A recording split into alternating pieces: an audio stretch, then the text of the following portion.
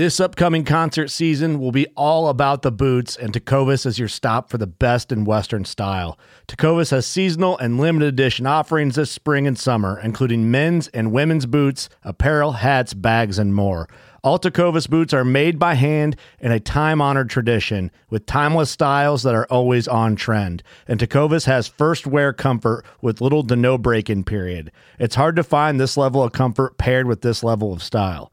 Stop by your local Tecovas store, have a complimentary drink or two, that's WCB style, and shop new styles. The smell of fresh leather and friendly staff are at your service. Many stores even have leather custom branding to make your boots truly personalized. And with regular live music and events, there's no in-store experience like it.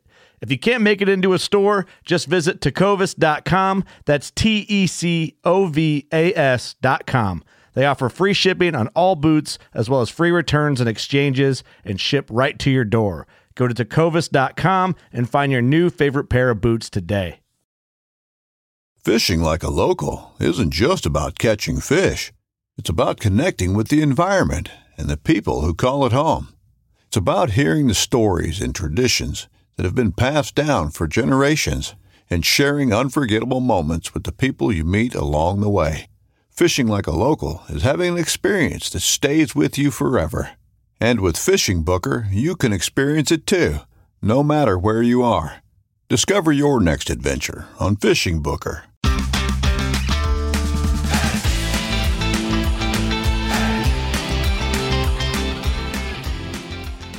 Hello and welcome to the Publicly Challenged Podcast. I'm your host, Luke Oswald, and I hope you join me on my quest for knowledge to become a better public land hunter, angler, and forager. Stick with this and who knows, maybe we will learn something together.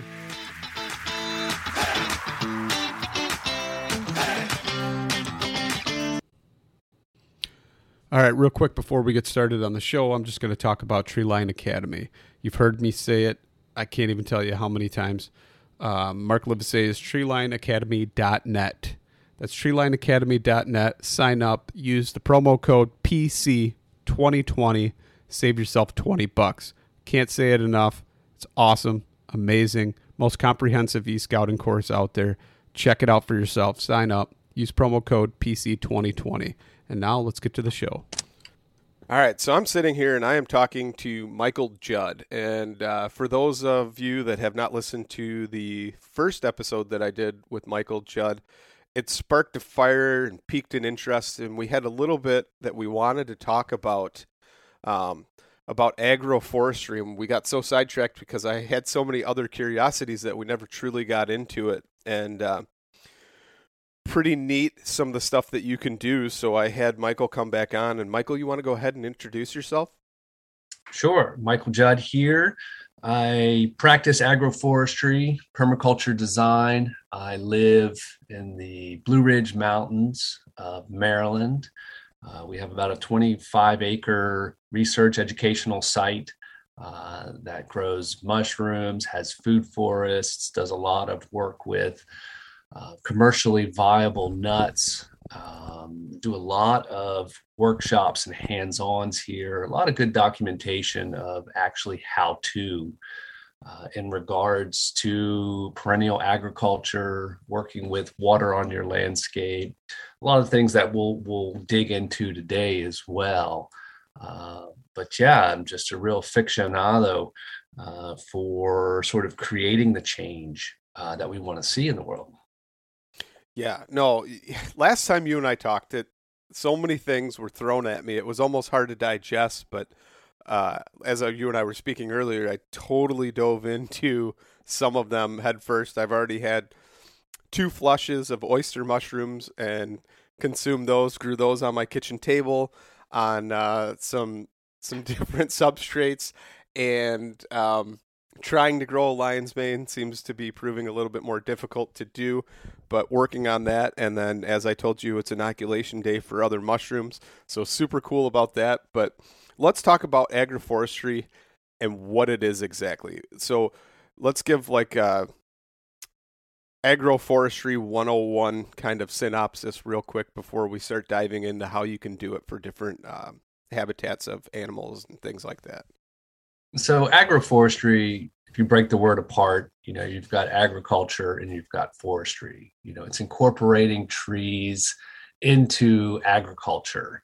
It's really something that's ancient, something that we've done as humankind since our existence, and interacting with trees for food, for the fibers, for shelter, for medicinals, for the wildlife that are attracted to eating the foods from the trees that get hunted.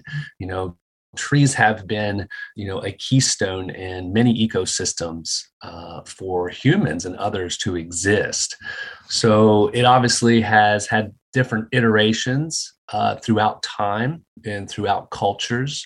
But here we are sitting in the modern day, and agroforestry is taking, new form. It has to fit into our economics. It has to fit into our cultural lens. So it's kind of fascinating where we are now with trees and agriculture and food and land use and our environment at large and climate change. So agroforestry, once again, is a keystone. It's really bringing the different elements to our well-being and existence on this planet. I would say a more definitive definition is that agroforestry is an approach to land use that incorporates trees and shrubs into agricultural systems and allows for the production of trees, crops, and or livestock from the same piece of land.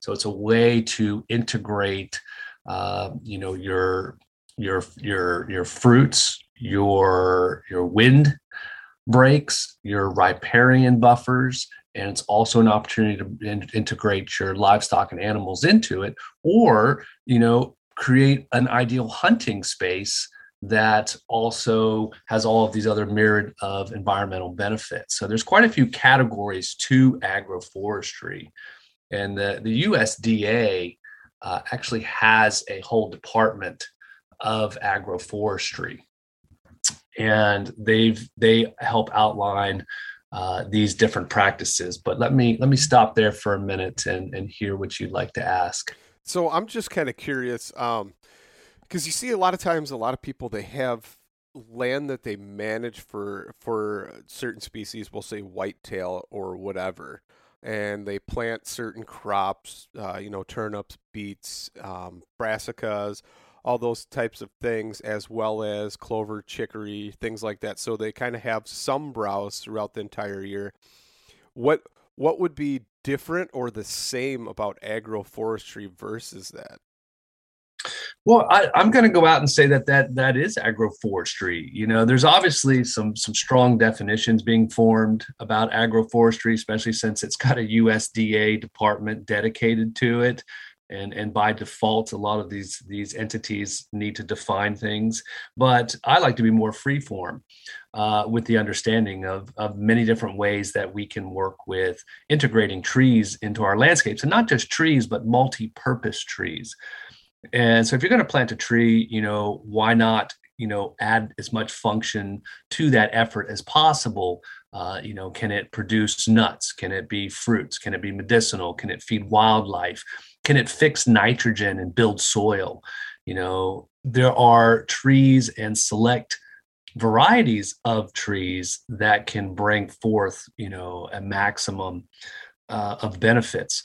And what you're saying is very similar to that. So hunters are planting a lot of times nut trees or persimmons, things with high sugar content, maybe things that drop at a certain time of year when the hunting season is ideal.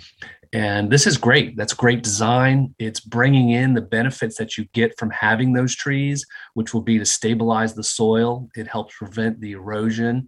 It helps build the water cycle. It helps build the fungal environments in the soil. It's habitat. It's all these things, and as well as benefiting the hunting grounds. So, I'm all about exploring specifics for an agroforestry designed hunting, because the hunters are already in position to be planting, trees because they're focused on it. So I see it as a group that is really sort of ripe for working with, and we can kind of explore the idea of how would you do an agroforestry for hunting in maybe an organized pattern that allows for some maintenance. So let's say you have a hay field and you're wanting to convert that into something that's going to draw in more wildlife for hunting. But you still need to cut your hay, right? So what I would recommend is ideally first, anything that has slope to it is doing some sort of passive water harvesting design on it. And that can be anything from actually digging out berms and basins, what we call swales on contour. That can be done with a plow attachment on the back of a tractor, a double bottom plow, and plow along contour. And that'll help rip up the soil and create a space where water falls in. And since it's on contour, which means it's perfectly perpendicular to the slope, that water will stop and sink in and hydrate the landscape, not just for that little berm that's been created, but for 30, 40 feet down slope. It'll begin to improve the soil quality through holding consistent moisture. So you could do that. You could get out there with a backhoe or a miniature excavator, and you could actually dig out those swales as well. There's also deep shank rippers, and these are basically metal boots that go down into the earth and get pulled behind a tractor, and they rip, a couple feet deep. This would be done on contour as well. So if you're going through and you're ripping your soil, as that water comes down the landscape and falls into those rips, it begins to hydrate. It begins to sort of sponge up the soil with that water. So taking the time and consideration to learn about passive water harvesting before you even begin to plant trees is key, especially on sloped land. Otherwise, water tends to really sheet off. Grass is like green concrete. Most landscapes that have been cut, for a long time, are either used for agriculture or hay. They're very smooth, and that water will just sheet off and leave that soil pretty much dry, even after heavy rains. So we want to get that soil to hydrate, that builds soil fertility, and then whatever is growing there will grow many times faster, better, and stronger. And even if that's just your hay crop, it's going to do good. Even if it's just your pasture, it's going to grow better. But then incorporating tree crops into that then sets the stage for that long-term water holding and soil building. So my first recommendation would be look into passive water harvesting. And then you could go along and pattern your planting so that you could maintain, say, mowing your hay. And so, for example, I would space my rows for nut trees 40 feet apart, right? And within those rows, I would probably do my plantings every 20 feet. So if we're talking about hybrid chestnuts, which is one of the best tree crops to plant for humans, for wildlife, for even livestock. And partly that's because they're annual bearers. They will bear annually. And if you have the right genetics, which in the US in many parts is proving to be the Asian Mollissima species of the chestnut. And they are very blight resistant. They're beautiful, productive trees that are very tough, drought tolerant, and precocious. They'll begin to produce nuts in little as 6 years from planting. So many things to be said about them, but let's use them as the example. So in row, we're planting every 20 feet our hybrid chestnuts. And ideally, you're also sort of intermixing that, so it's not just a monoculture of one type of tree. So maybe every fifth tree you put in a honey locust or a black locust. The honey locust, actually, if you get ones with select pod production, can also be a major attractant for wildlife, also a good livestock feeder. and just an amazing tree for bees all around. So the honey locust with good pod production is a good integrator into your systems as well. So anyway, diversify within that system somewhat, but your main focus here is on your nut trees. And that spacing 40 feet between your rows means that you can continue to go ahead and keep, mowing your hay and maintaining that space as you've had with minimal input. This can also be thought as sort of low input agriculture. So then over the years, those trees begin to grow up and eventually transition the space and draw in more and more wildlife. And I tell you, when you have a mature producing chestnut and nut orchard, the animals come from all around. It is an absolute haven for bears, for turkeys, for deer, for all the critters. All the macrofauna are going to be drawn there, as well as the humans. I mean, the chestnut is a very popular food in many parts of the world and growing in the US, economically viable as well. So, you could be doing this for hunting, but this is also setting the stage to actually create a strong income in the future, if not for you, for the generations to come. When economies will likely be very different. And a lot of the economic opportunities that exist now may not be there in the future for your generations to come. So by planting these nut trees, you're also putting in the potential for a very secure long-term income producer. So again, stacking your functions. You're feeding the ecology, you're feeding the wildlife, and you're creating an opportunity for food security and an economic niche for the humans. And that's why I love working with these systems, is because they're addressing the whole system, even the economic system. So again, I'll stop there and see where you want to go. So one of the things that kind of came to mind, and I've read it something before, I can't remember what it was or where it was exactly, but talking about soil depletion and modern practices of soil. And you kind of touched base with that a little bit when you were talking in the beginning of what we started talking about here, but that the soil is typically 1 year away without adding any type of nutrients to it or any type of modern chemicals and things, that it would be depleted within a year versus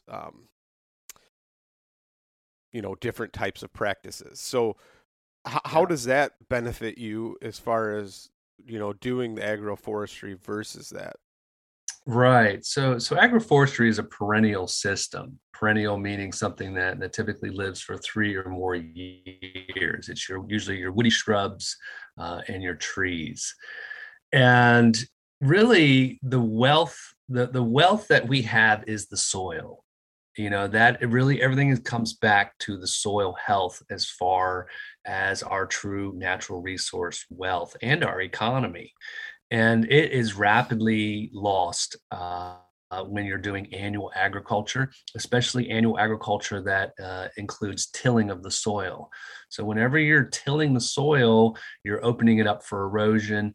You're actually exposing the soil biota and fungi and life. You're sort of killing that off. You're putting too much oxygen into the soil. It burns up the organic matter. So really one of the most damaging practices that we have, both short and long term, is our annual use and our annual cropping of land. Now, no-till agriculture has been growing, and it's a step in the right direction. It's an improvement by not getting in there and turning the soil over. More direct seeding. There's now a lot of machinery that goes in and just kind of direct seeds into the rubble of the previous crop.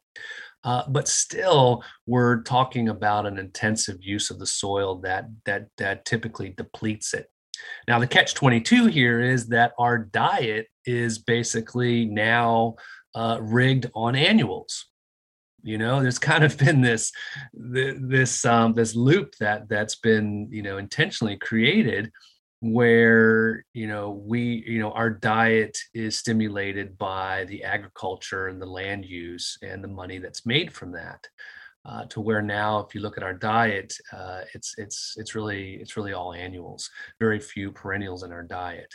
Whereas I think our species definitely developed with more perennial foods, which also typically have a lot more nutrient density to them and a lot of other sort of medicinal values, bitters and other elements that are healthy for our microbiome and our immune systems. So there's a lot of call and a lot of reason to be coming back to working with perennials and agroforestry systems, both from a land use health and our body health, which are totally interlinked. And I think the more that we can produce, especially culinary, very tasty foods from our agroforestry systems, then we'll start to see them more on our plates. And the more they're on our plates, the more they're going to be on our landscape, because what's on our plates is what is on our landscapes. And we're spending money on our foods. So, there's ways to loop all this in. But coming back to your point is that it really also preserves the soil.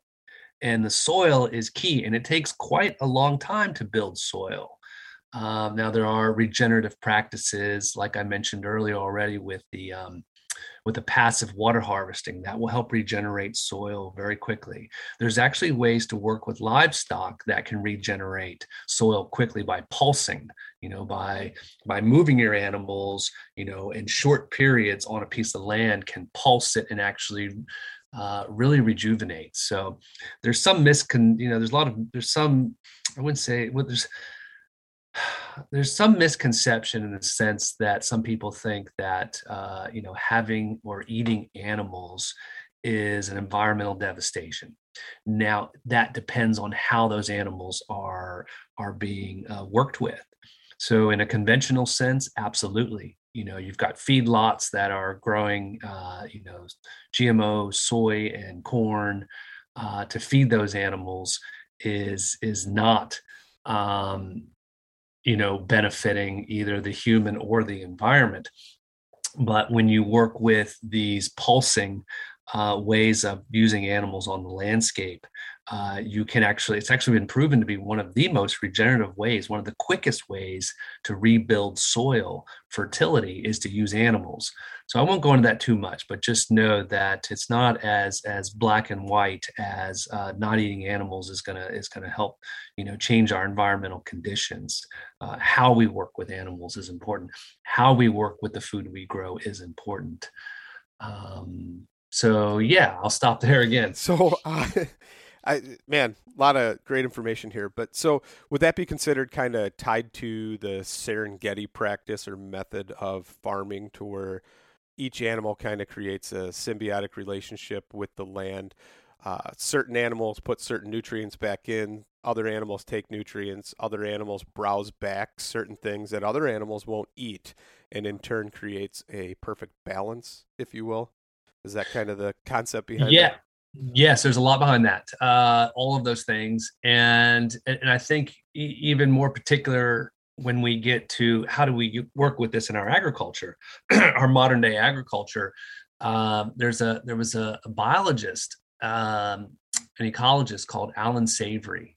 He's still around. He's actually, I think, like 86 years old now, but spent a lot of his lifetime living in Zimbabwe and in Africa and studying the natural patterns of wildlife animals and how they would group together. Let's say, you've got, these wild herds grouping together and grazing, and then all of a sudden a predator comes and boom.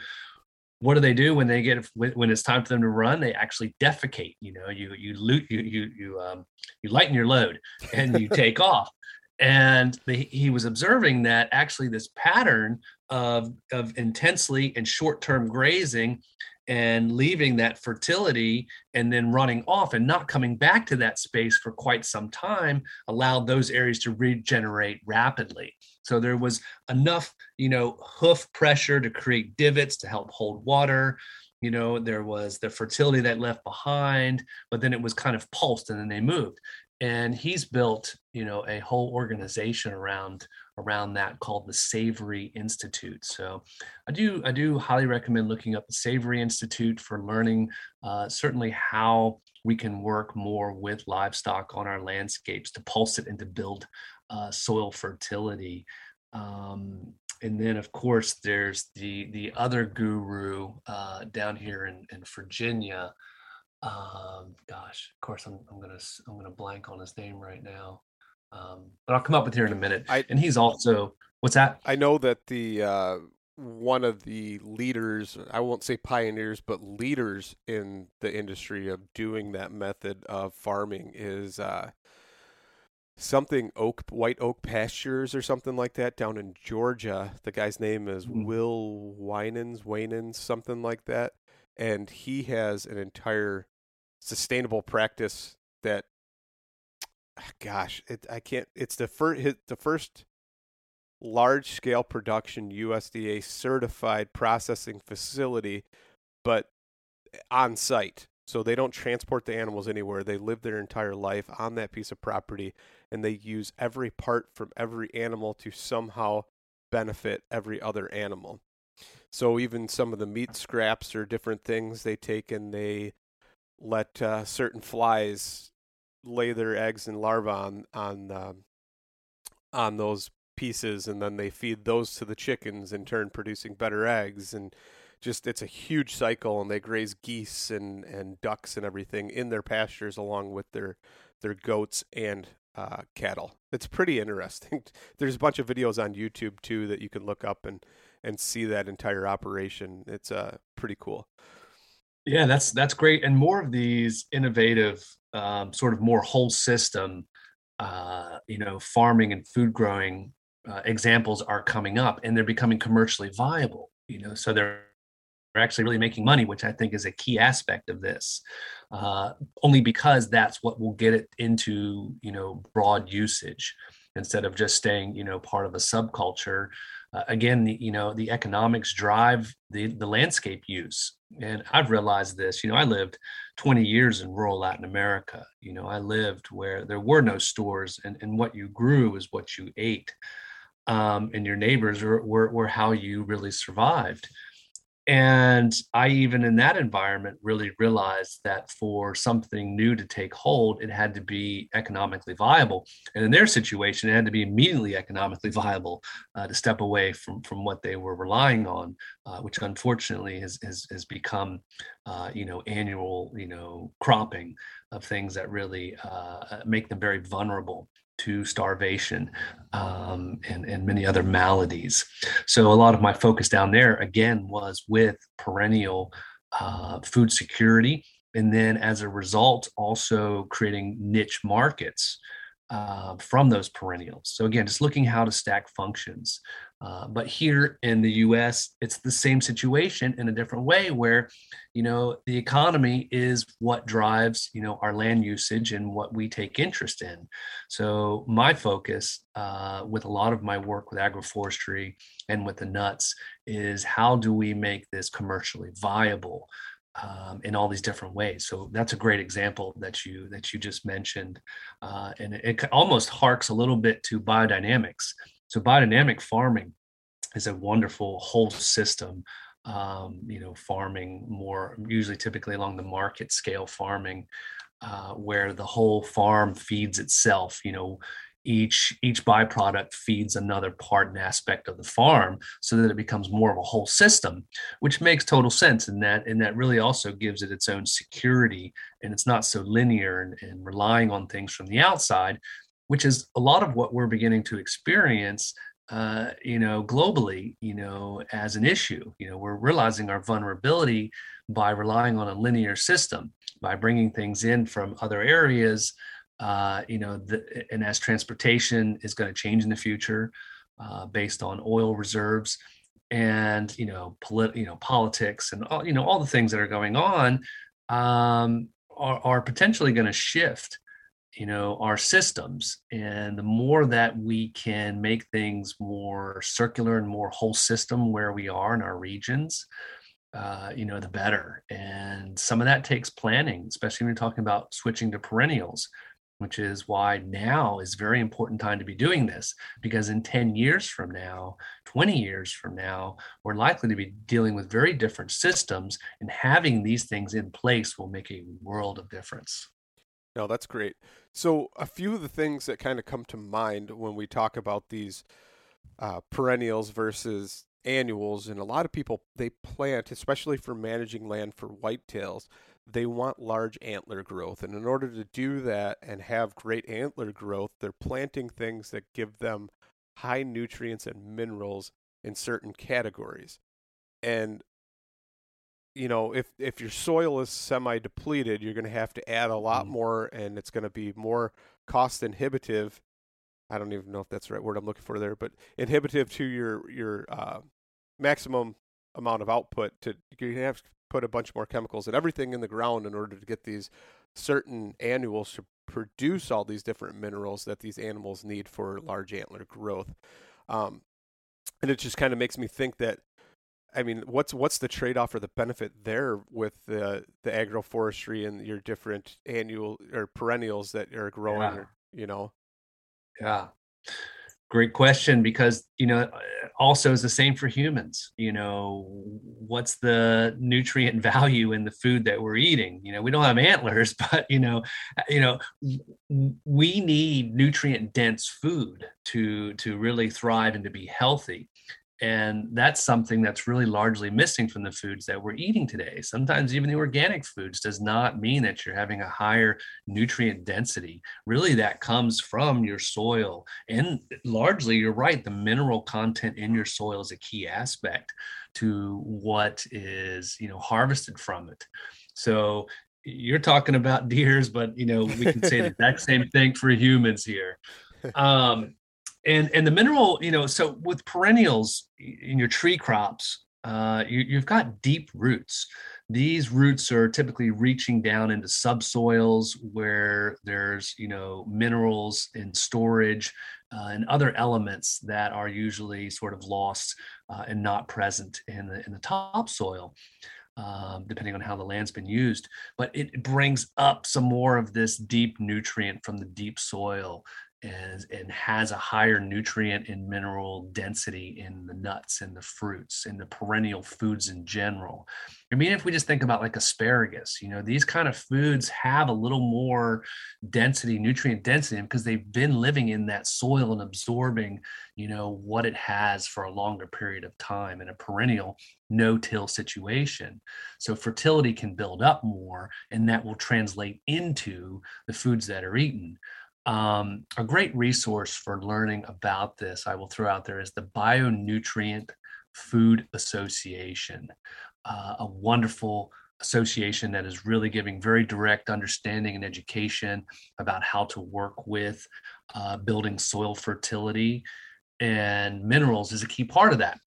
And a lot of times, like where we're at, there's quarries nearby that are, that have these big piles of stone dust that are a byproduct of their quarry work. And typically it's very high mineral content, and we can go pick it up for free. They usually don't have anything to do with it, or you pay a minimal amount for it. So oftentimes there's very inexpensive, high quality minerals nearby that you can access. Otherwise, you go online and you look up and you can order it from a different part of the country or the world, which, has its own impacts. But if that's all you have access to on a smaller scale, maybe buying some of those minerals and adding them to your soil, because they do get depleted. They get washed out, they get leached, they get eroded out. And the minerals are, one of the more challenging aspects to sort of reintroduce into rebuilding your soil, because they come basically from weathered, rock over eons. So that might be one thing. There's very few things that I would usually say, really bring in and add things to your system. But, sort of a one-time recharge with minerals after you've assured that you're really not going to be losing them to more erosion is a good investment. Now I use a lot of wood chips. I use a lot of hugelkultur, a lot of just, woody mass where possible, straw, hay, if that's available. I layer organic matter as much as possible. Use cover crops, do all of these aspects to really build up that soil organic matter and fertility. And then, your soil will produce, if you're giving it the right conditions, it will be producing most of what your plants need and most of what we need, or the deer or any of the animals eating from those soils need. So I'm kind of curious. We've covered the nut trees and planting in between, but we haven't really covered what kind of things could go in that landscape. What would be some of the things besides like your shrubs or bushes or things like that? Yes. Okay, great question. Because of the handful of noted practices of agroforestry, I would say the one that's getting the most attention is silvopasture. So silva is Latin for trees, for forest. So silvopasture is the deliberate integration of trees and grazing livestock, whether that's cattle or sheep. It could even be turkeys and other types of livestock that you're raising. And this actually has ancient roots. A very famous example is in Spain, the Deza oak savanna system. There is where the famed Iberico ham comes from. So they're basically acorns planted in sort of a low density, so that you have a mixture of pasture and trees.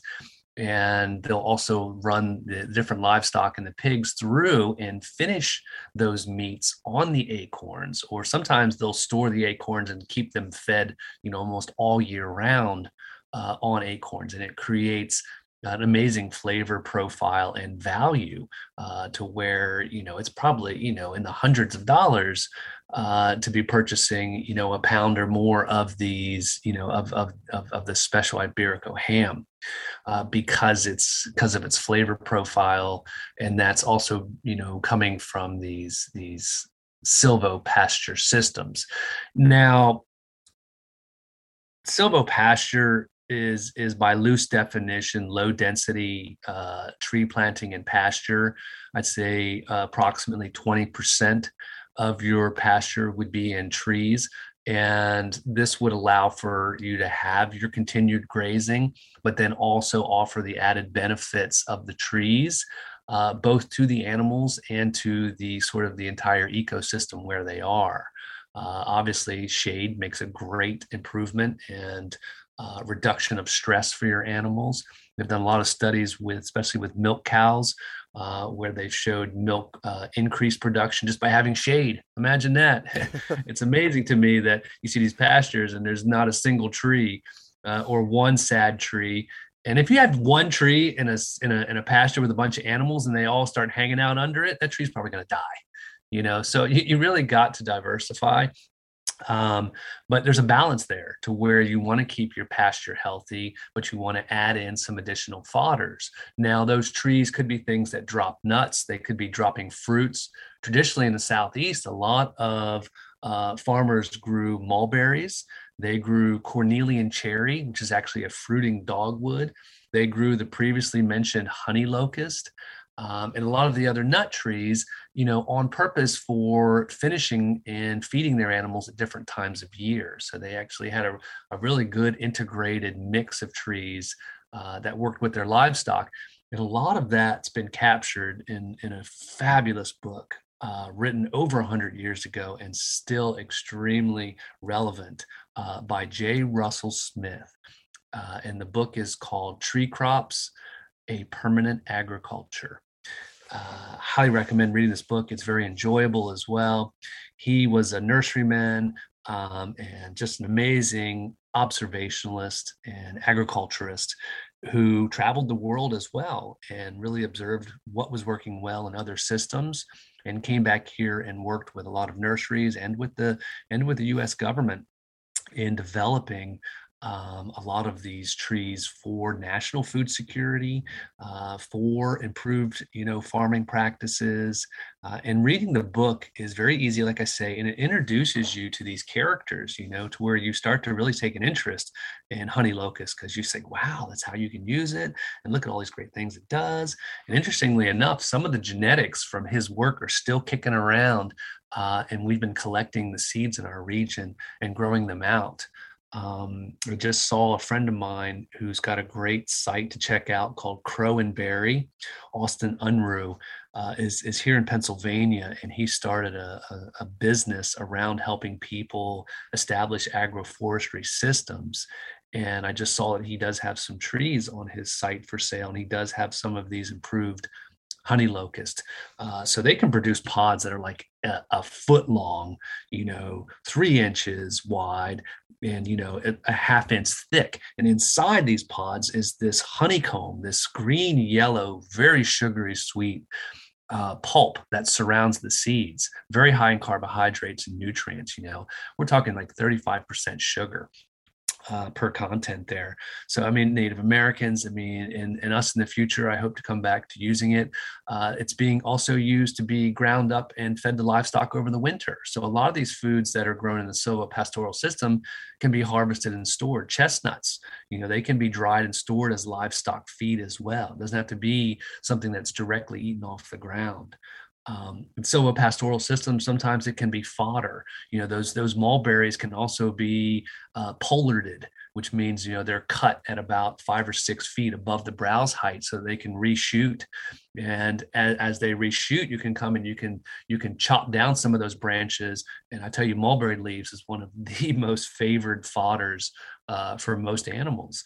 Most ruminants will just absolutely love eating up that mulberry. And then so you can combine that mulberry as a chop and drop fodder, and then it'll also drop berries. And as you're pollarding it, you're not allowing it to become such a huge tree so that you're not losing shade and pasture. So there's different levels that you can integrate or work with in silvopasture systems, from more intense usage, like you're getting in there and you're pollarding and you're feeding your animals, or you can just say, I'm just going to let them be, and there are going to be oaks out there and it'll provide some benefits. So there's different intensities that you can work with. But these systems are really also getting a lot of highlight and attention because they're showing themselves to be one of the best systems for carbon sequestration. Obviously, this is becoming more and more important on the planet. And there's a lot of research going into what practices are actually really doing something for it. And Project Drawdown is a great research project that reviewed like 100 different land practices, just practices across the planet for their ability to absorb carbon.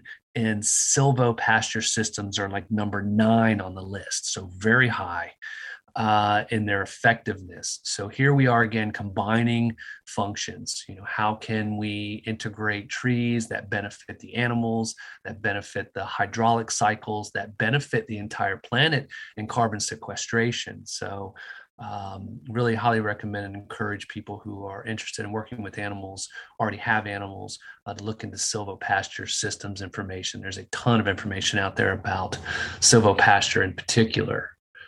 Any questions on that one?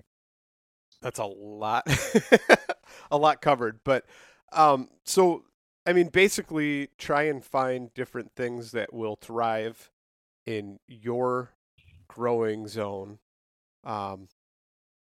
that will also benefit the animals at every time of the year, right? That's kind of the concept.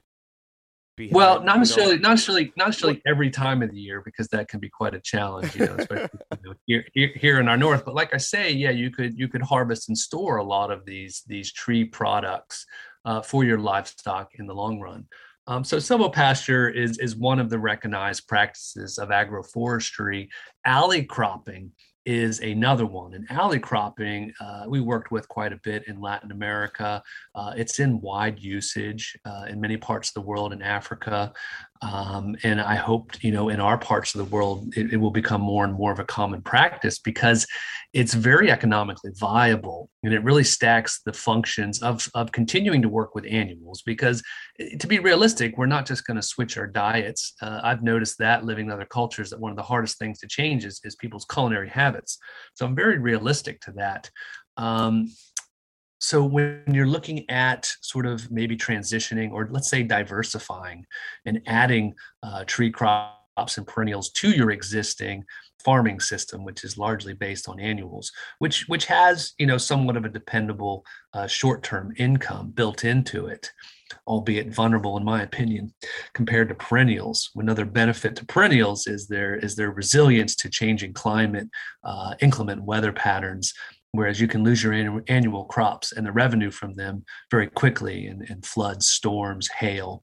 And your tree crops are much more likely to withstand those occurrences and then still be productive and thus more stable as far as your economy goes as well. But to create a hybrid system, let's go back to that model of 40-foot spacing between your nut tree rows. Or it could be persimmons and other things, depending on what your focus for those tree crops is. It could be woody perennials, in those lines that you harvest and sell to the floral industry. So whatever it is, you've got your 40-foot spacing of your perennials. In between, especially in your early years, you've got this huge wide alley, that is either pasture, or if you're transitioning, say, a cornfield into this system, then you've got, an open area to continue growing in. You could continue growing your corn in it, though I think there's much more creative, ways. And certainly economically, you could diversify that space. And let's say in the short term, you could grow asparagus in it. You could grow elderberries in it, which are also proving to be a good economic return within a couple of years of planting. They're very fast producers of a very valuable medicinal berry. So a lot of people are experiencing good success with growing and processing elderberries. You could do that in between these rows. You could also do strawberries in those. Basically, you could do your short and even midterm cropping in these in between rows. And this is what we call alley cropping. And so as those trees mature up, over, a 10-year period, you'd begin to lose that alley cropping option if you were growing larger nut trees, let's say. But by that time, you will have transitioned to harvesting your nuts, and the money you'll be making from your nuts will probably outdo everything anyway. So it's a great way to economically transition if you need that. If you're relying on your land to provide your economics, that's a way to transition. There's quite a few people out there that are not relying on their land for their economic needs. They own land and they're probably not doing a lot with it. They probably just have hay on it because that's easy, and they're making their money, doing their job somewhere else.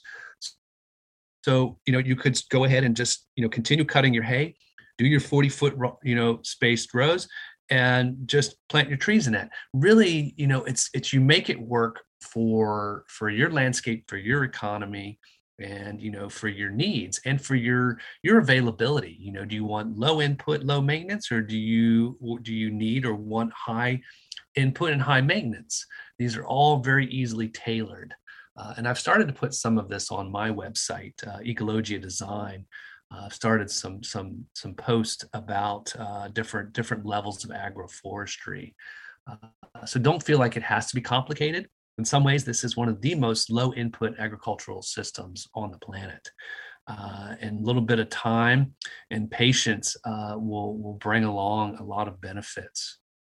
Yeah, no, I mean, especially in today's day and age too, time seems to be vanishing at a more rapid rate than ever before. Maybe it's because so many things consume our time more, or we, have so much more that we're dedicated to. I'm not really sure how exactly that's happening, but somehow you and I talked about it. There's just less time to do all the things that we need to do or want to do. But I mean, if you could have something that's low input, low maintenance, to where it's still benefiting you without your maximum output, so you could focus your efforts on other things, it just seems like the logical thing to do. and it's quite a gift. It's quite a gift to the future. So, I'm really kind of pointing toward a lot of landowners that have wealth in other ways that could be doing more with their land, but often don't really know what to do. And this is why they pretty much just keep it in hay. But, putting these trees in, whether you have an intention to use them or not, because this can take the pressure away, because people are like, oh, what am I going to do? I got to take care of the nuts. You don't have to do anything. If you wanted to just plant these trees, they'll live for hundreds of years. They're going to feed the wildlife. They're going to feed the ecosystem. And chances are, within a couple of decades, there'll be more people needing and looking to work with those trees for income. So don't even necessarily think about too much of your current reality and your situation. Plant these nut trees. Don't worry if you interact with them or do anything. They will have a myriad of benefits for the future. Yeah, no, that's great. That's great. Is there anything else you'd like to add to anything or talk about that we didn't touch on? Well, I'll just mention the other categories. Windbreaks is another major category for agroforestry. And when I look at landscapes, when I go out and consult and design on landscapes, the first two elements that I'm looking at, excuse me, are water and wind. And they both relate to each other very closely, because if you're in an exposed environment, your wind is desiccating whatever you're growing. It's taking the moisture out. So ideally, you're stacking your functions when you're designing to harvest water passively into the landscape, and then design your windbreaks so that water doesn't get, whipped right out as well. So you can really combine that by, say, designing your swales on contour, and then on your wind heavy sides, go ahead and plant your windbreak. But you can also go ahead and make that a multi-purpose windbreak. You could put in things that would have nuts and fruits and medicinals, maybe some of those woody perennials that you would cut for the floral industry, different hybrid willows, red osier, dogwoods. So you can really think diversely with those windbreaks as well, and actually make them commercially viable if that's a need. So that's another category. The riparian forest buffers. These are very popular. A lot of government agencies are doing a lot of plantings along streams that you'll see. Typically, they're just doing, very fast, easy to grow hardwoods that don't have the stacked functions of creating, more food or actually creating more economic opportunity for largely the farmers that are having that land turned into something that's not as productive in the name of, preserving the health of the stream. But why not stack the function? Why not say, okay, well, great, we do need to protect our streams from runoff. We do need these riparian plantings, but why don't we go ahead and put nuts and fruits and all these other, pawpaws and all these other great, foods and fruits into that design? So a lot of good information out there about diversifying, your forest buffers around not just streams, but wetlands, ponds, any of your waterways.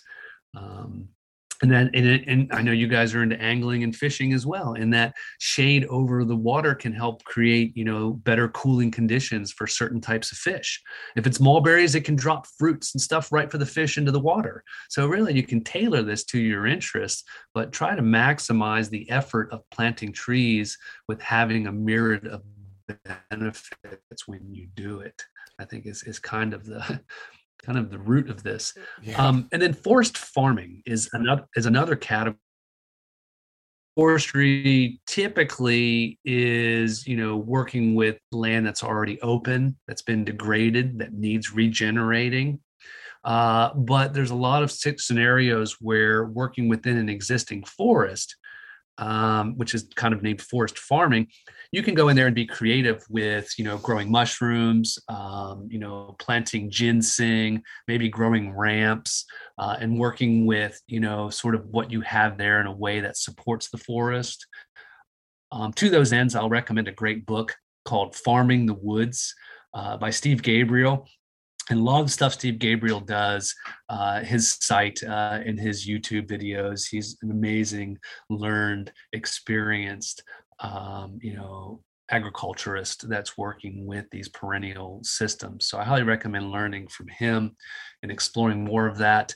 And then also another category is food forests. So food forests are also actually being recognized by the USDA as a subcategory of agroforestry.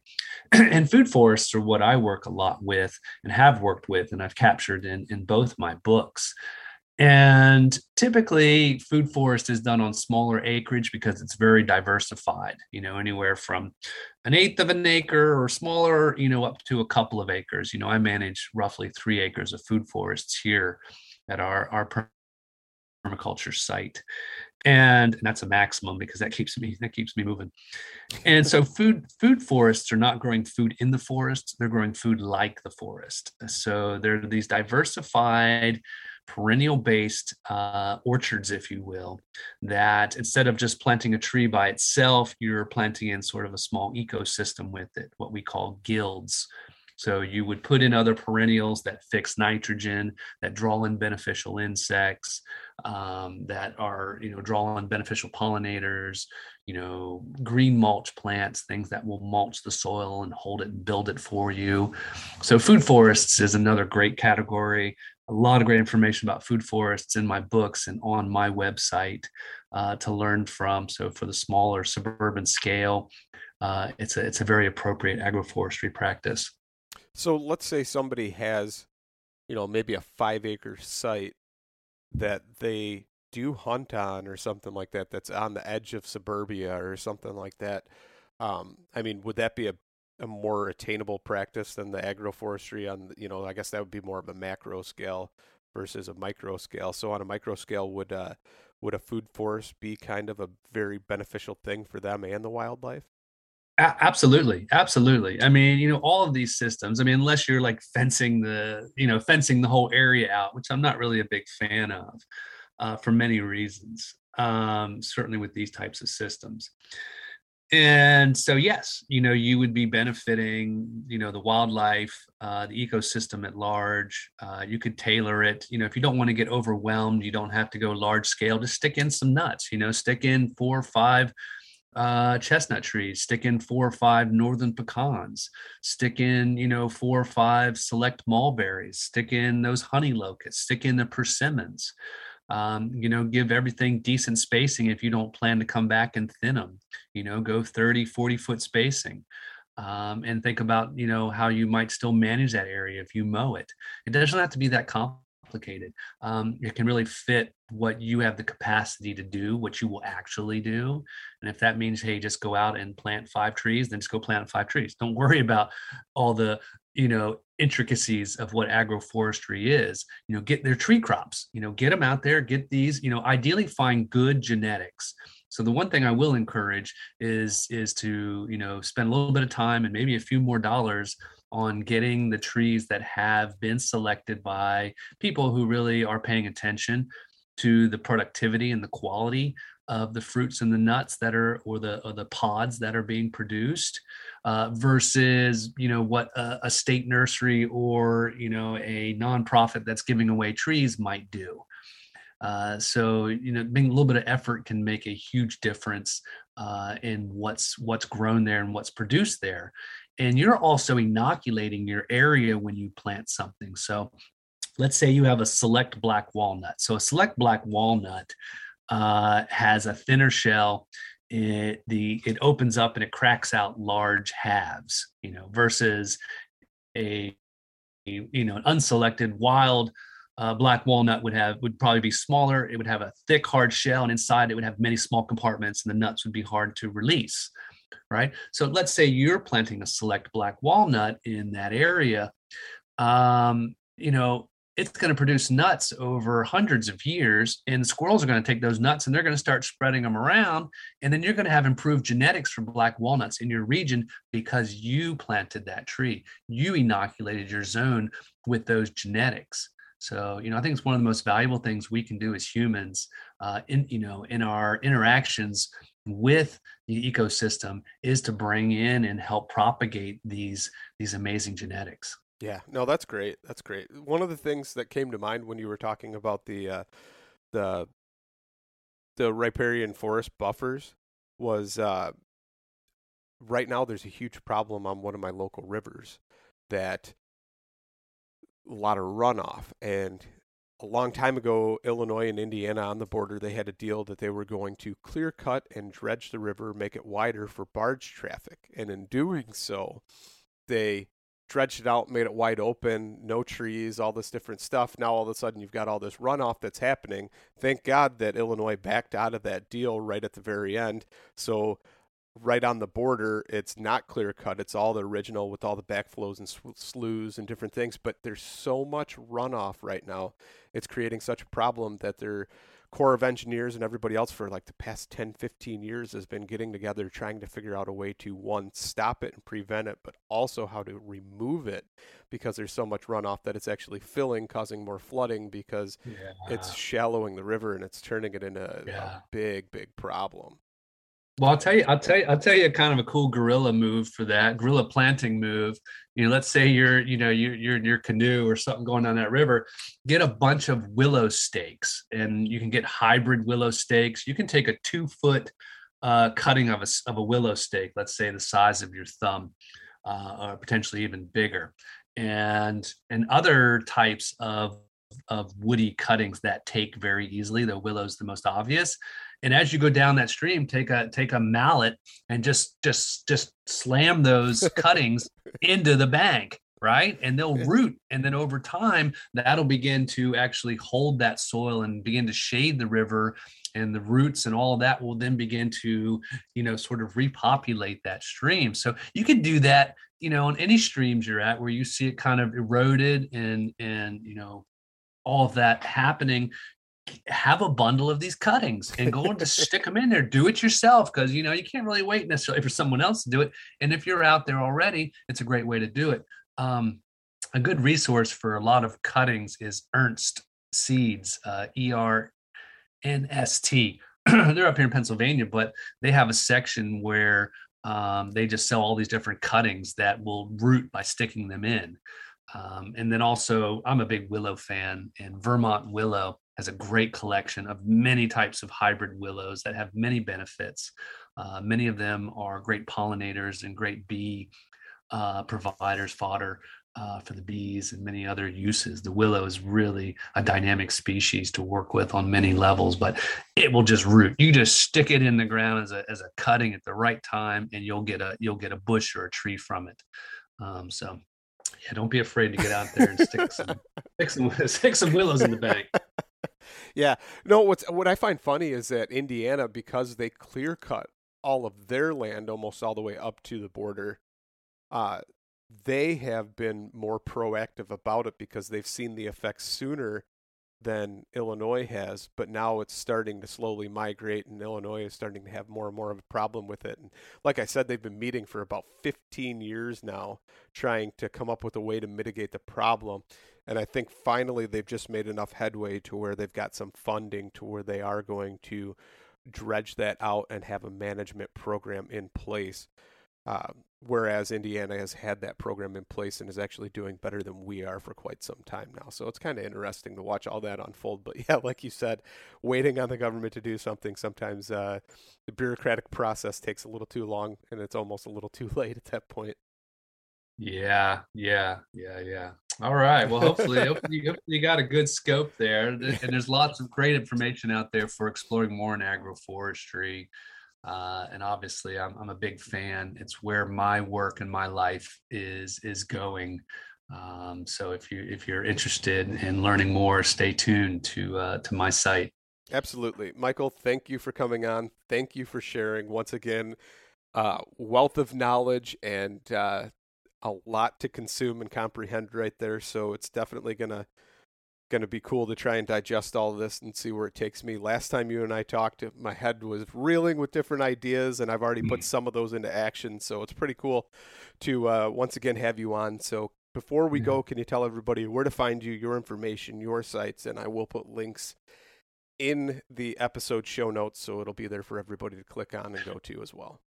Yeah, the main landing page for me is Ecologia Design, and from there you would be able to see where else I'm interacting on social medias, which I'm getting ready to take a pretty good break from.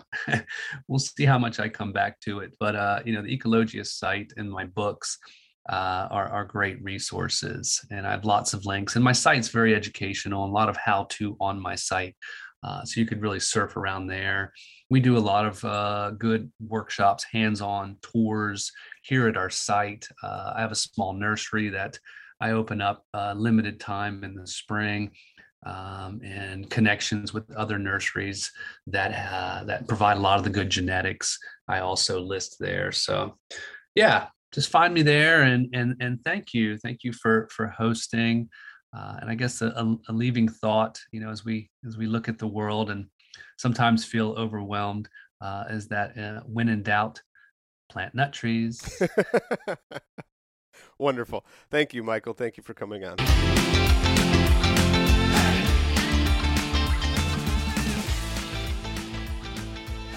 And once again, thank you so much for listening to the Publicly Challenged podcast. I hope you enjoyed the show, and if you did, please subscribe on whatever platform it is you're listening to.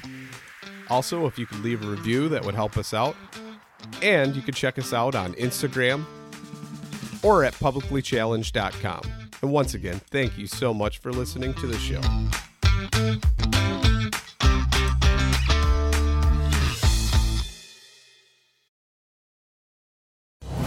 Brave anglers search for the one they call king, but who will take his throne? Tune in to Waypoint TV's Battle for Silver, Saturday, May 18th from 12 to 6 p.m. Eastern, presented by Abyss Battery. Waypoint TV. I'm Will Cooper, host of HuntStand's Make Your Mark podcast. For even more content, be sure to watch the original films from HuntStand Presents on the Waypoint TV channel every Tuesday at 10 p.m. Eastern. Visit waypointtv.com to learn more.